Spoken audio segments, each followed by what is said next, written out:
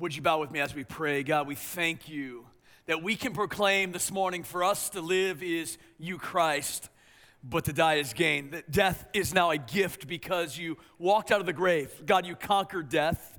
You conquered fear. You conquered sin. You conquered the chains of bondage many live in. And we thank you that your death and resurrection are a declaration of our lives that, Lord, we can now live fully. And that even in death, there is life. God, we pray this morning as Paul proclaimed in 1 Corinthians 2:2 that we would know nothing more than you and you crucified. God, may your word be alive to us through your Spirit, and may we be challenged, equipped, changed, and ready to go live what you've called us to live. So do your work, Lord, in our midst. Do your work in our hearts, all for your glory, Jesus.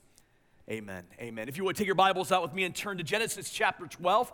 Genesis chapter 12, and you can put your finger in Galatians chapter 3. We're going to look at two passages this morning. We're actually going to be jumping around a little bit. Genesis chapter 12 and Galatians chapter 3. If you don't have a Bible, there's one of the seat back in front of you. If you turn with us to page number 8 and then flip on over to page number 973, we're going to look at both of these passages together this morning. You know, one of the questions that I get quite often, especially as I go different places and speak, is people ask, Dave, how did you feel called into vocational ministry? What made you want to be a pastor? And I always tell this story. It actually began back when I was in high school. I was entering my senior year, and I had the privilege to go on my first mission trip. My very first mission trip out of the country was a trip to South Africa. I was the only youth going on this trip with a group of adults, and I was invited by my youth pastor to join him on this trip. And I had never been on a plane before. And the first flight I ever took on a plane was 18 hours, heading to South Africa. Can you imagine that? But I was so enthralled with being on a plane that it actually went very, very quickly. I was just amazed at this big body up in the air, and it was a pretty cool experience. But I got to South Africa, and we went out into this area they call the bush country. It's out in the middle of nowhere, and we had met people that had not yet heard the name of Jesus. There were missionaries who were at work there, and they were beginning to start building a church. They wanted to show the people what a church is and begin to proclaim the gospel message to them. And so we were there to kind of lay the groundwork, to do some evangelism, to be able to share with people, to do some humanitarian things, just to show the love of Jesus Christ. And I remember the last night I was there, I've been so overwhelmed the entire week. My mind was racing every night about this reality that there were people that had not yet heard the name of Jesus. And I was sitting on this boulder that was kind of overlooking our camp. We had this camp, tents and campers, and I was up on this boulder, and of course, the southern hemisphere sky is much different than the sky that we see, and because there were no cities around, I mean, it was intense. You could see shooting stars every 2 seconds. It was amazing, an image in my mind that I would never forget. And I'm sitting there, and I'm thinking about how great and awesome God is, and how great and awesome God has been to me. And yet, then I was overwhelmed with the fact that there were people right around me that had no clue who Jesus was. And I remember there on that boulder, on that rock, I actually thought, God, why would you bless me so much? Why would you bless me to be able to be raised in a home that proclaimed you? Why would you bless me to allow me to be in a country where churches are abundant? Why would you bless me to be able to know the truth? And yet here are people that have no clue of the truth. And in that moment, it was as if God spoke to me, not audibly, but it was as if God said to me, so Dave, what are you going to do about it? And it was up on that rock in South Africa. I remember it was like it was yesterday. I said to God, I don't know what you want me to do, but I'm willing to go and do whatever you call me to do. I came back home and began to process that, went into my senior year of high school, and then figured out that I believe God was saying that it was through the local church that we can actually make the greatest impact around the world. That when churches live on mission, impact goes deep and wide. And so that's what led me to be a pastor. I believe by leading a local church, I was able to lead a church that would then make a difference around the world.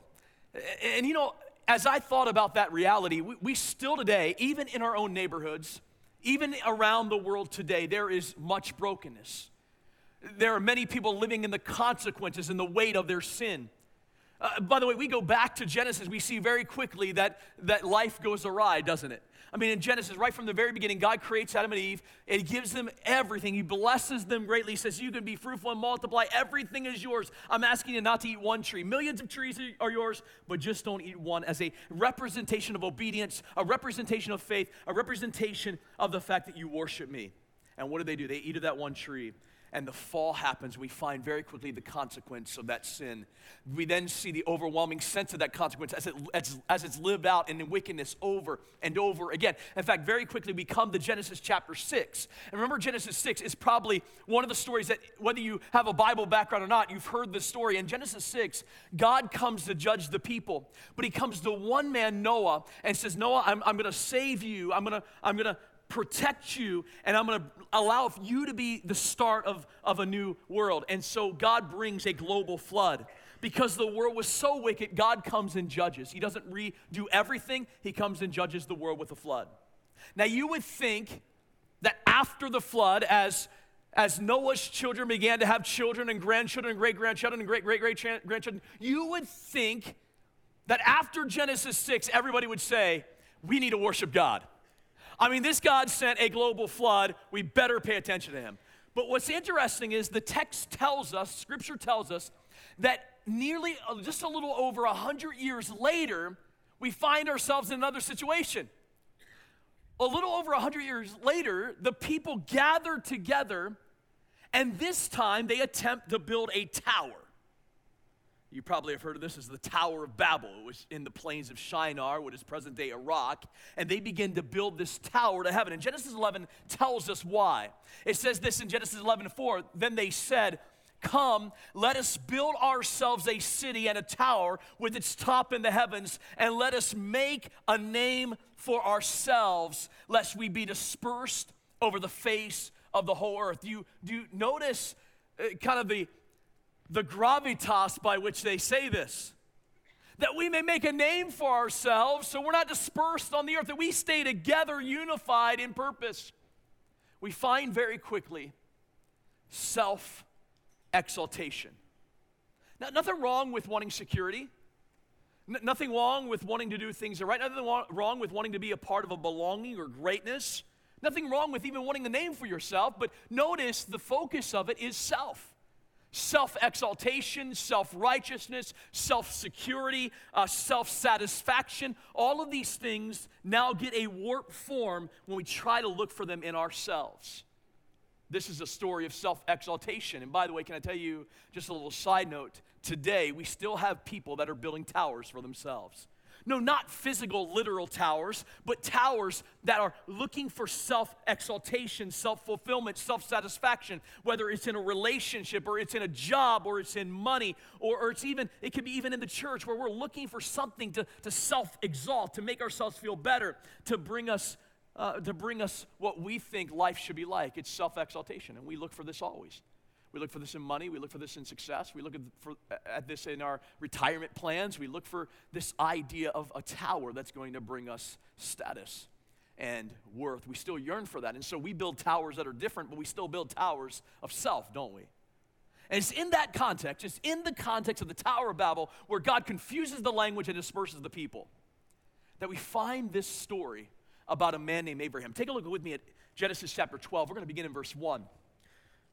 Genesis 11 happens, the Tower of Babel, and now we find in chapter 12 that the Lord is at work. It says, now the Lord said to Abram, he's not yet Abraham, he's not yet the father of a nation, Abram, go from your country and your kindred and your father's house to the land that I will show you. And I will make of you a great nation. I will bless you, and I will make your name great so that you will be a blessing. I will bless those who bless you, and him who dishonors you I will curse. And in you all the families of the earth shall be blessed. So Abram went as the Lord had told him. First thing we see here is that God responds, and what we find is that God initiates his redemptive plan.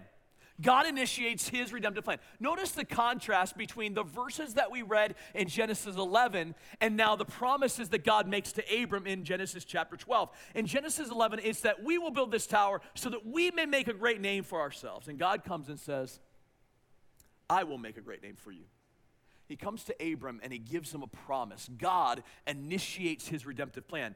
We don't cause a redemptive plan. We don't earn a redemptive plan. God initiates the redemptive plan even in our wickedness. And here we see that. God not only announces his involvement in this, he also provides for Abraham by saying, I will do this. Notice how often, by the way, the word I shows up in this text. It's eye-opening. Pun intended there. Eye-opening. That I will show you, I'll give you a land that I'm going to show you. I'll make you a great nation. So he says, I'm going to give you children. I'm going to have you have a nation that's going to come from you. I'm going to give you a land that will be yours. It will be your people. I will make your name great. And then he says, all the families of the earth will be blessed because of you. This promise that I'm making will extend from you to many other people. What we find here very quickly is the blessing of redemption, the blessing of a relationship with God comes through reception, not through achievement. We receive, we don't achieve our redemption. See, in Genesis 11, it was, let's build a tower. In Genesis 12, God says, I'm going to make of you a great name. I'm going to come and bless you. I'm going to give you a land. I'm going to give you a nation. I'm going to bless every family of the earth through you.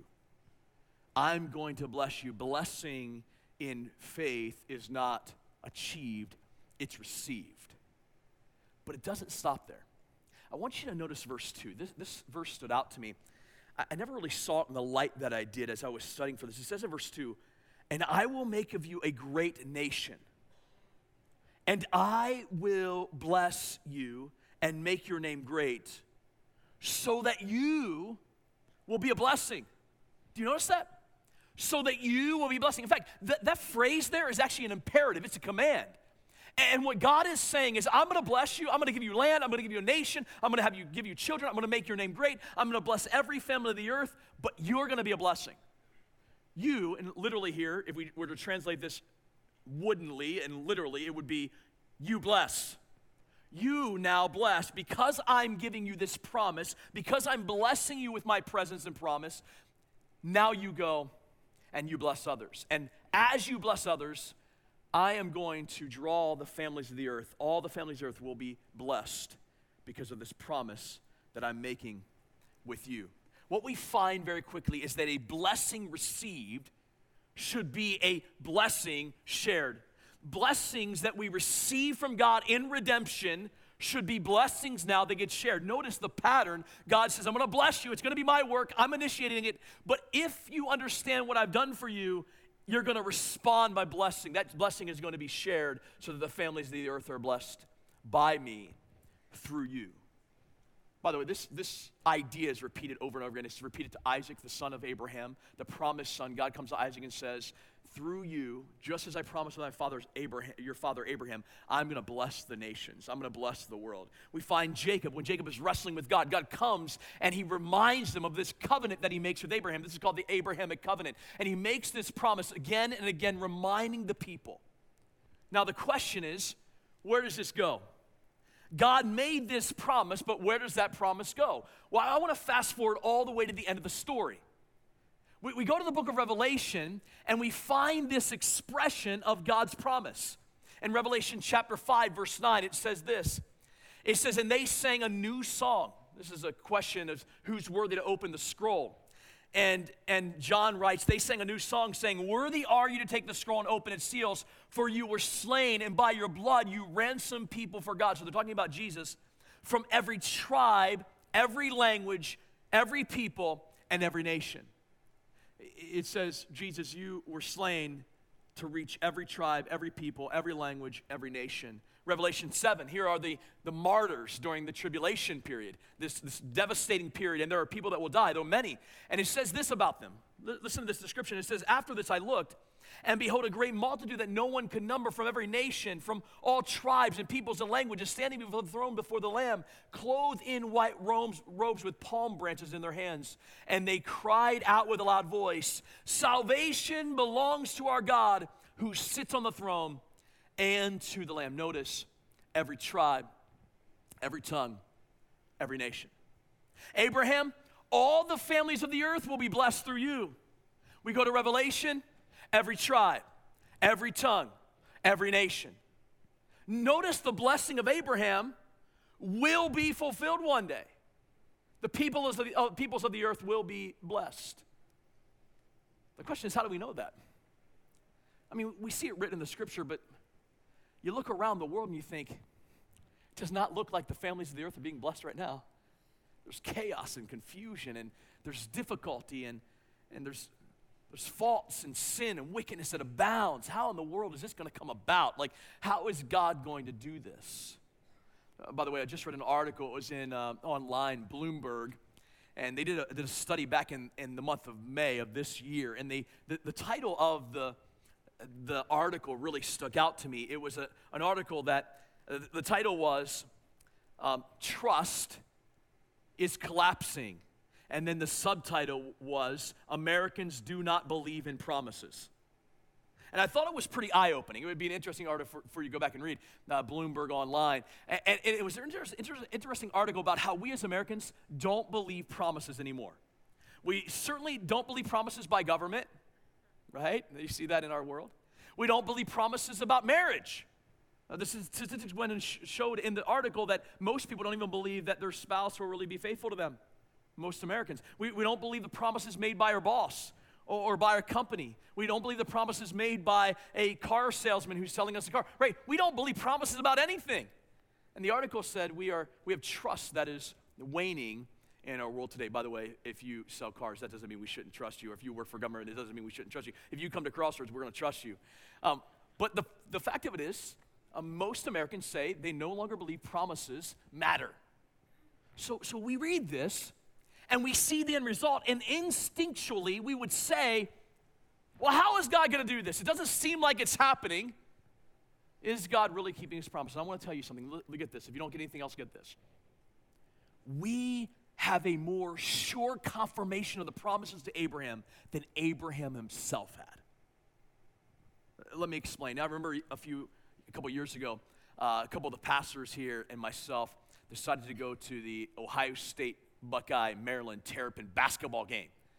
And it was here in Ohio State, and it was Pastors Jesse, Pastor Doug, Pastor Mike, our generation's pastor. And so we decided to go to the game, and we were bantering back and forth. And thankfully, Maryland's pretty good at basketball. We are not very good at football, and so I'll root for Ohio State in football, and then basketball comes, and I'm all in, Terps all the way.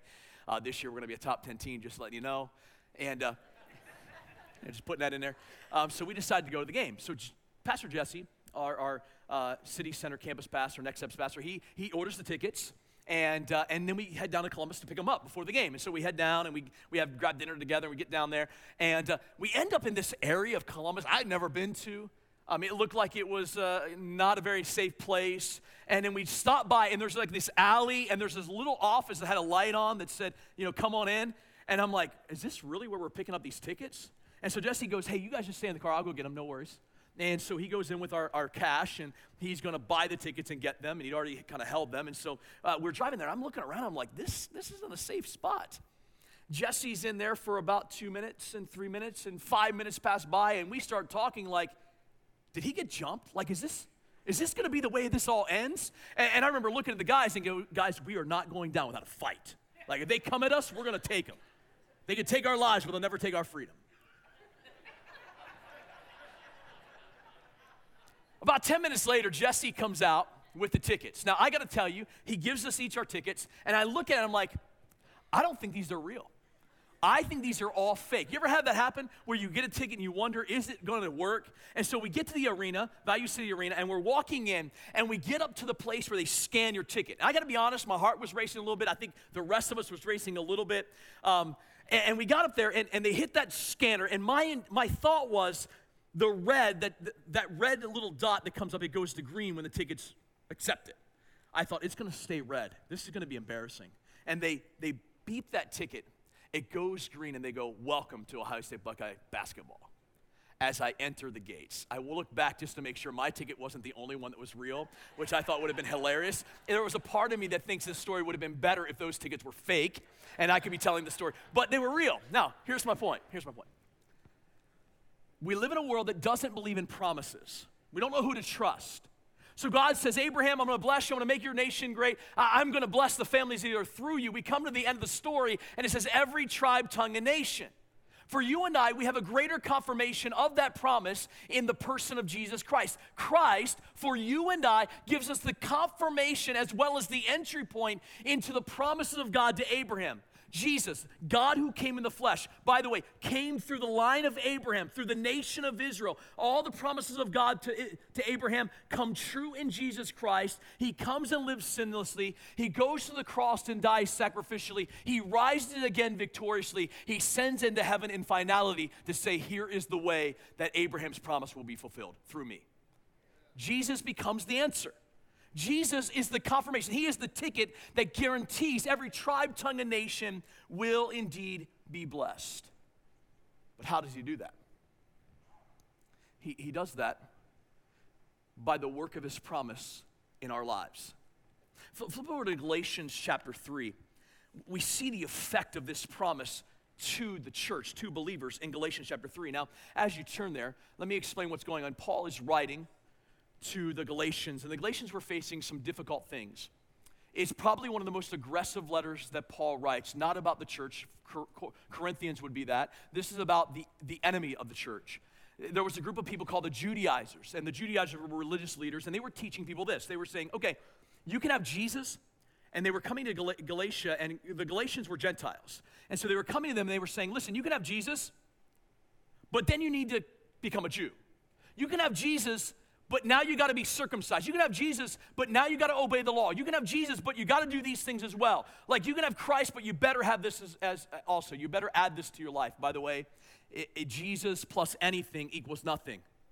Jesus plus nothing equals everything. It's Jesus alone, right? We see that. And that is Paul's argument. Paul comes and says, wait a minute here. You don't have to become a Jew. And he begins to describe the purpose of the law. It wasn't to build a religion. And so Paul comes and he says in this letter, there is only one way that we're justified, and it is by faith. We are justified by faith alone in Christ alone. It's not by building a tower of religion. It's not by our great resume. It's not by doing good works. It's not by accomplishing purpose, right? We come by faith alone. We are declared right, not by our efforts, not by building our towers, but by Jesus alone. By trusting in what Jesus conquered. And then Paul uses an illustration. Notice chapter 3, verse 7. It says this, know then that it is those of faith who are the sons of Abraham. And the scripture, foreseeing that God would justify the Gentiles by faith, preached the gospel beforehand to Abraham, saying, in you shall all the nations be blessed. So then, he says, those who are of faith are blessed along with Abraham, the man of faith. He says the illustration is to prove that faith has always been the call of God. It's always been that we have been blessed by the promise of God as we respond to faith in God. It's always been the promise. It's always been faith. It's never been effort. It's always been. Abraham is proof of that. The answer has always been the same. Faith, cover to cover. There's always one way. The scripture always points away. There wasn't a different way in the Old Testament and a different way in the New Testament. It's always been faith in Christ. For the Old Testament, it's looking forward to the Messiah. For us, it's looking back to the one that came.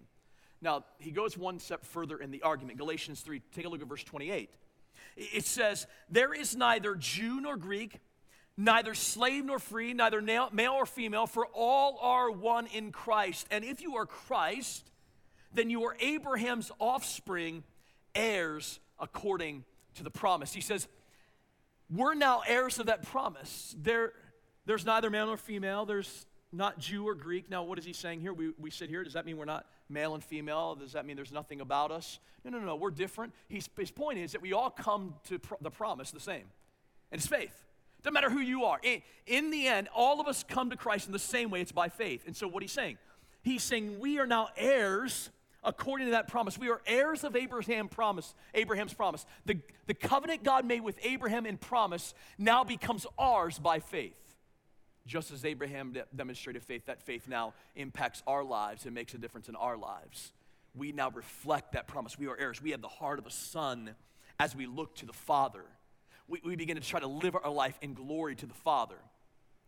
By the way, the other day I went to my son's golf match. He plays for Lexington, and We were there at the golf match, and I hadn't yet met some of the parents, and so during one of the holes, I went up and introduced myself to one of the parents, and they said, without me introducing myself, they said, "You must be Isaac's dad."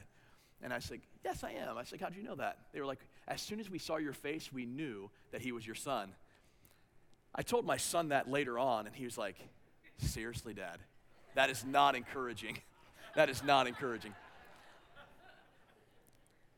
But there's a truth to that, right? It's now all of a sudden, I'm an heir of the promise. I have a heart of a son, a heart of a daughter. I belong to a father, and now I want to live my life in reflection of the Father's promise. And that leads to this kind of last point. We're an heir according to the promise, and so we are blessed to become a blessing. That's the whole point of this. We are blessed to become a blessing. A blessing received is a blessing shared. Remember Abraham? It wasn't just in all the nations of the earth will be blessed through you. He says, you bless. If we get who we are in Christ, we're not justified by our towers, our works. We're not justified by the good things that we do. We're heirs of a promise that God has made to us in the person of Christ. Then what happens? If I get that I've been blessed that much, I can't help but to then bless others.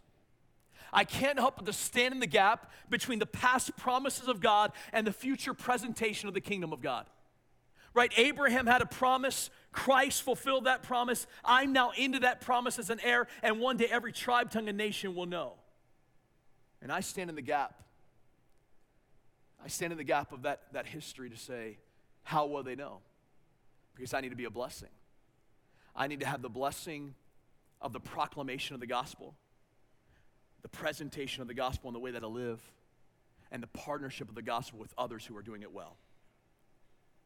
That's how we do it. We live out the promise by faith. We live out the blessing of God. How? By proclaiming the good news to people that need to hear it.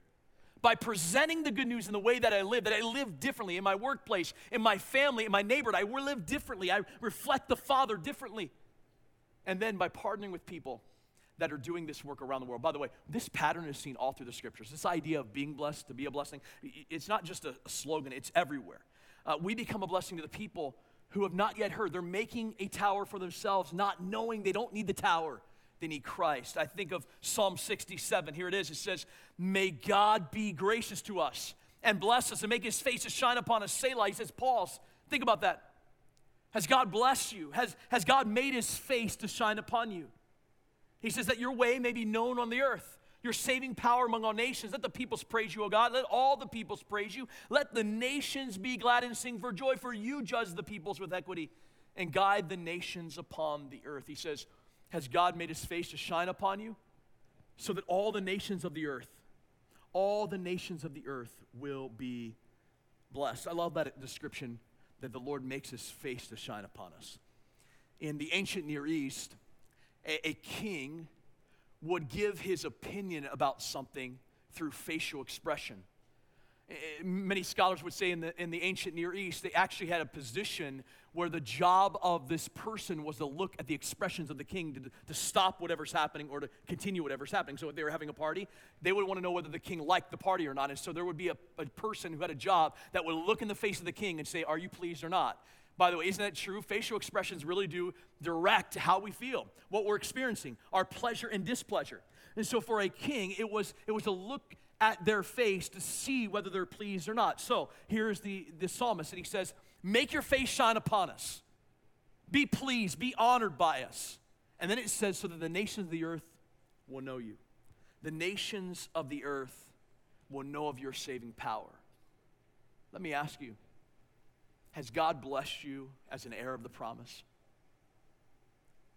Has God blessed you with the promise made to Abraham that now has infiltrated your life through Jesus Christ?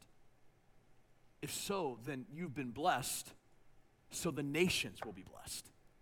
I've been blessed, so the nations will be blessed. We live in the greatest country on the planet. It still is. We have freedoms like no other. We have resources abundant.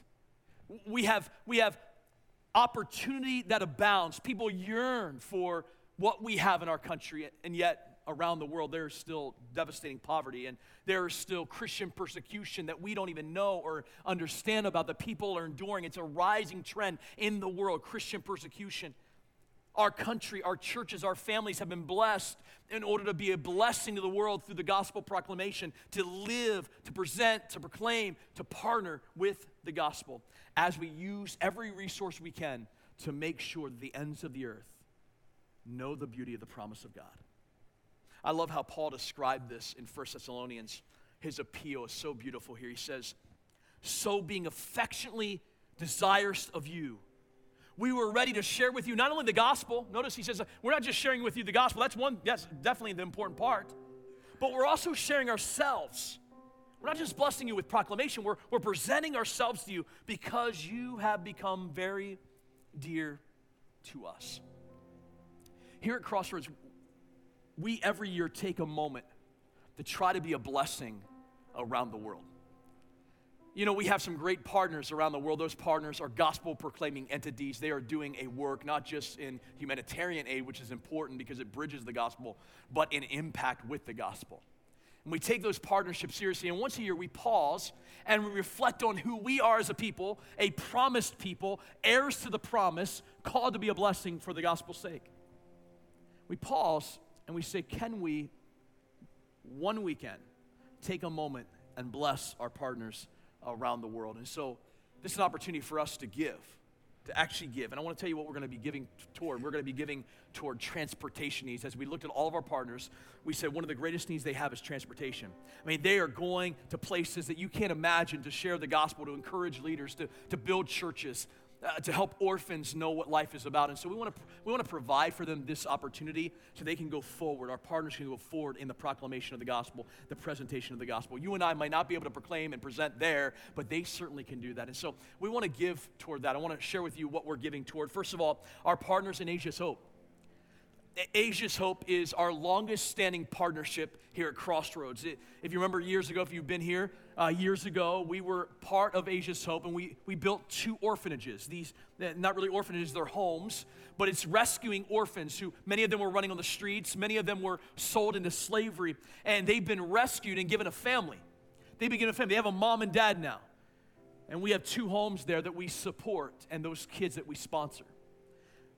Because of our long-standing relationship, many of those students are now entering college. And one of the goals of Asia's Hope is to be able to launch these students as world changers in Cambodia, to be actual world changers, to be lawyers, to be doctors, to be politicians, to change the country from the inside out. And so one of the needs that our college students have, there are 89 of them, they need motos, scooters. Now, when I say motos, I'm not talking about Harley Davidsons. I'm talking about little scooters that they will put 5 people on, and they will go to college. And the provision would be that those college students can go and get their education. They who know the gospel, these are students who have been raised in the faith now. They've been rescued, and we want you to be a part of that. Secondly, is our partnership in Guatemala. We partner with Mission Impact, and they have 5 different ministries they do. By the way, Asia's Hope, we want to give $10,000 to Asia's Hope to meet the need of the motos. For Guatemala, we want to give $15,000 to meet a need for a ministry truck. Now, when you and I think of truck, we think of getting a truck because it's rugged and it's cool. Probably very few of us are climbing mountains in our trucks, but we look cool. By the way, I met somebody the other day. They actually had spray painted mud on their truck just to make it look more rugged. They're actually using beat-up cars, beat-up trucks to go in the highways and byways. We have partnerships in Santa Maria where the coffee farmers live, with the school there, Proximos Pasos, and then out to a village called Coyolate. There are many different partnerships and ministries that they have to bring water filtration systems so the church is able to give living water and bring physical water as well. And so we want to provide for them a truck. This isn't going to provide all of it, but $15,000 will go a long way to providing a truck that will be able to get out into those foreign areas, those difficult areas, to be able to do ministry. By the way, when we talk about a truck, this truck really acts like a bus. They will pack 50, 60 people in the truck to get where they need to go. And so it is of great importance. I think of our partnership with Global Lead. Global Lead trains leaders around the world, equips and empowers leaders around the world to be the best church leaders, the best pastors, have the best vision for the cause of the gospel. And one of the things that's difficult about Global Lead is the proximity that those pastors have. And so we want to provide for them $10,000 that will help those leaders and pastors get to the conferences to be able to be trained. For some of them, this is the only education they're going to have. The only ministry education will be what Global Lead provides. And so what we want to do is we want to help those leaders be able to have the transportation to get there and for them to be able to have those pastors come to those conferences. And so we want to provide for them. By the way, it's interesting seeing some of these pictures. They're actually climbing on the base of Mount Everest to get to a village where a pastor is to encourage them, to have a conference for pastors to be able to train them and teach them and encourage them, to remind them of the important task of the promise of God as heirs of the promise, blessed to be a blessing. And then lastly, our city center. You know, I've talked to a lot of officials and people that are in the know downtown, and one of the biggest needs that comes back over and over and over again is transportation. I had a meeting at Mansfield Senior High School, and they said, you know, we got students who are ready for jobs, but they can't get there. They can't get to the jobs. They have no transportation. Their living situation is such that they can't get to their jobs, and so we want to meet that need. And so at the City Center, we'd like to provide a vehicle that will be of help to get people to their jobs. There's some rules we put in place. It's not just going to go all over. It's not a taxi service. It's meant to help people in employment. That costs $10,000. It's the number one need that we believe to help people. We want to see our community better. We want to get people jobs. And so we want to help them. By the way, can I tell you, in our City Center, it's not an easy ministry. There have been fights, not in the City Center, but around it. There have been messes in the alley. It's not a clean ministry, but can I tell you something? There are some deep gospel conversations that are happening. There are lives that are being changed, classes that are being taught, laundry and coffee service. It's amazing to see the life change that's happening through our City Center. So we want to provide a vehicle to help people with their jobs. If you add all of this up, this would total $45,000. So what we're asking for is $45,000 to provide for our global ministry, our global ministry partners, and here at the City Center. Now, I know that sounds like a lot. It is a lot. For any of us, that's a lot of money. And we're not asking one person to give it all. By the way, if you are that one person, we'll take that. We're asking every single person to be a part some way in some form. If you are an heir of the promise, then the nations of the earth should be blessed by us. And God not only gives us the promise of salvation, but the promise of freedom, the promise of opportunity, the promise of abundance, so that we can present, proclaim, and partner for the sake of the gospel. And so we of all people on the planet should hear this and say, man, we got this. We got this because we want to see the gospel go forth around the world. $45,000, if you take 1,000 families, here at Crossroads we have over 3,000 people that come to our church that would call this home. If you take 1,000 families, that's $45 per family. Now there's some of you, $45 is a lot. There are others of you, you're going to go to McDonald's and buy Happy Meals, it's going to be $45 right there. And so we're asking, could you provide that? $45, maybe you can go more. Go more if you can, go less if you can. Here's what I would say to you. You can right now open our app. You go to the Crossroads app. I'm able to go to my Crossroads app, open this up, and within literally 30 seconds, I go to give right in the center. I know you can't see this. You get to choose a campus. By the way, guess what? It doesn't matter which campus you choose for this one. You can give to any of them. They're going to go to the same place. But I go to the Park Avenue campus. It then takes me to the push pay. I go down where it says General Fund.